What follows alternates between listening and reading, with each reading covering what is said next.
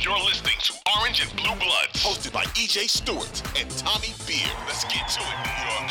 It's a race to the finish, as Knicks have just 10 games remaining in the regular season. So we thought it's a great time to take another in-depth look at the standings and where they sit right now. So the Knicks currently in the 5th spot in the Eastern Conference, a game and a half up on the Nets, who are in 6th, 3 games up on the Miami Heat, who are currently in that dreaded 7th spot, which means that you are in the play-in tournament. That is a spot that teams are trying to avoid if they can.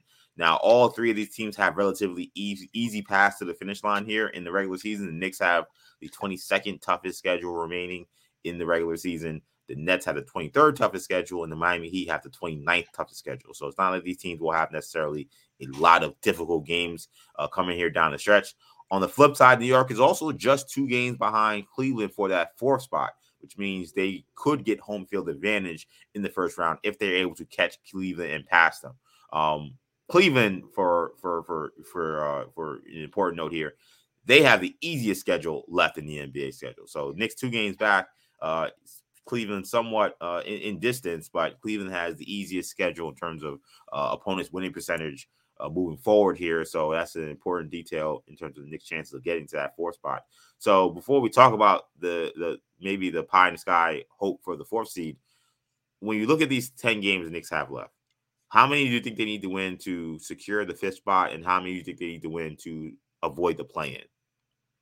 Yeah, I think there are 2 games that are obviously the most important. Those are the 2 games against the Heat.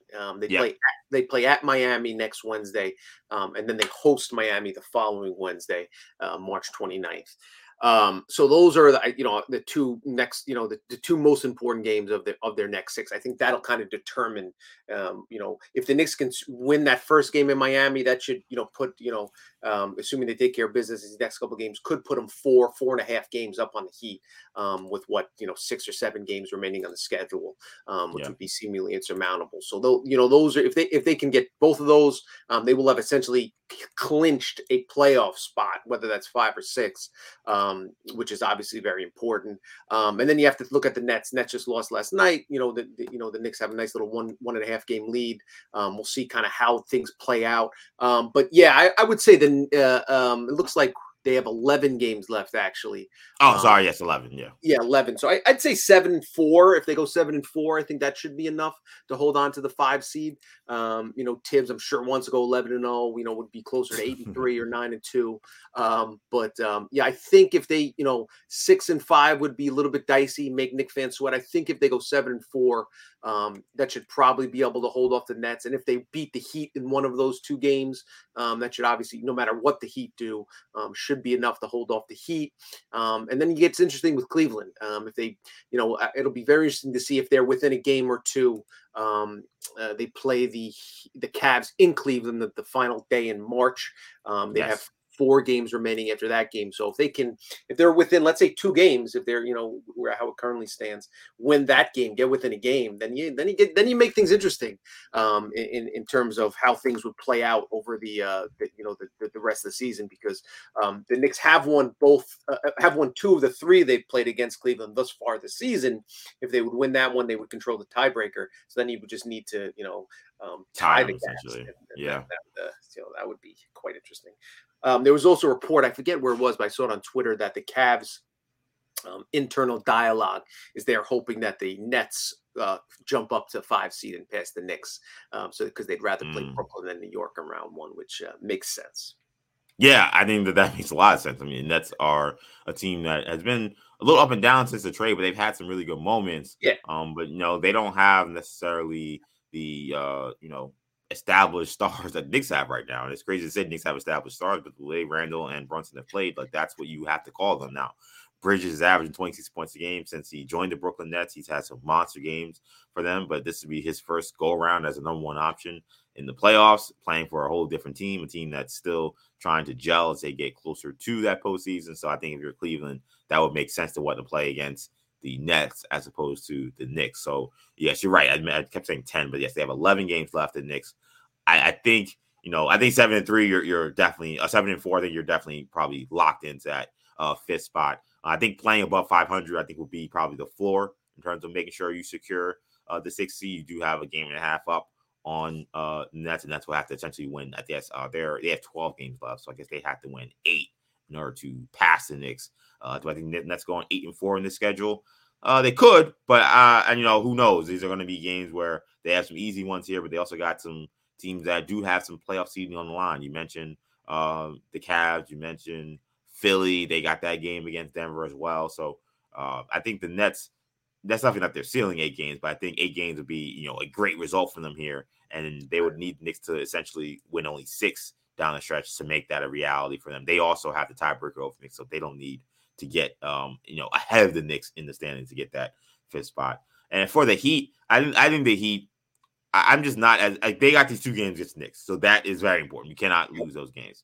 But the Heat have been so uneven, and they've played so disinterested at times. And that loss they had against the Orlando Magic in Orlando last week, unacceptable. I mean, they've had a lot of these losses of late. And part of me feels like even if they find a way to beat the Knicks twice, like they'll find a way to blow one of these games to Detroit or one of these games to the Orlando Magic again, who they do have one more time, or they'll lose to the Wizards and they'll find themselves right back where they don't want to be, which is in the play-in. So I'm kind of all out on the Heat in regards to their chances of catching at least the Knicks. Could they catch Brooklyn? They're a little closer to them, maybe. But I'd be surprised if the Knicks fell off that much to where the Heat were able to pass them and the Knicks couldn't even secure a top 6 spot here. I think when you look at the 4 seed, I think it'll be interesting because you mentioned that the Knicks do have a game against Cleveland. So that gives them a little bit of an advantage. I think looking at the way the schedule is and how easy things are for Cleveland moving forward, that would kind of give me less optimism that the Knicks can catch them. But having that game against Cleveland, the Knicks play really well here in these last few games. Like, who knows where you are at that point. And then when you get to a race to the finish, those last weeks of the season are interesting. And that's why sometimes even the strength of schedule moving forward can be a little deceiving, because some teams may have a great record, but maybe locked into a 1 seed or locked into a 2 seed, or teams that are actually trying to avoid certain matchups so they don't mind losing a certain game. So things can get funky. Teams that maybe you would think, okay, this is actually a tough game for the Knicks, maybe it won't actually be all that tough when they play them. So it's a lot of different ways this thing they can go. But I think the Knicks are in good shape to at least find a way to keep themselves out of the play-in. I think they got an outside shot still of trying to get that 4th seed. Do you feel like the Knicks, and this sounds crazy, but I'm going to ask it, because considering how they played at home, should they want the 4th seed?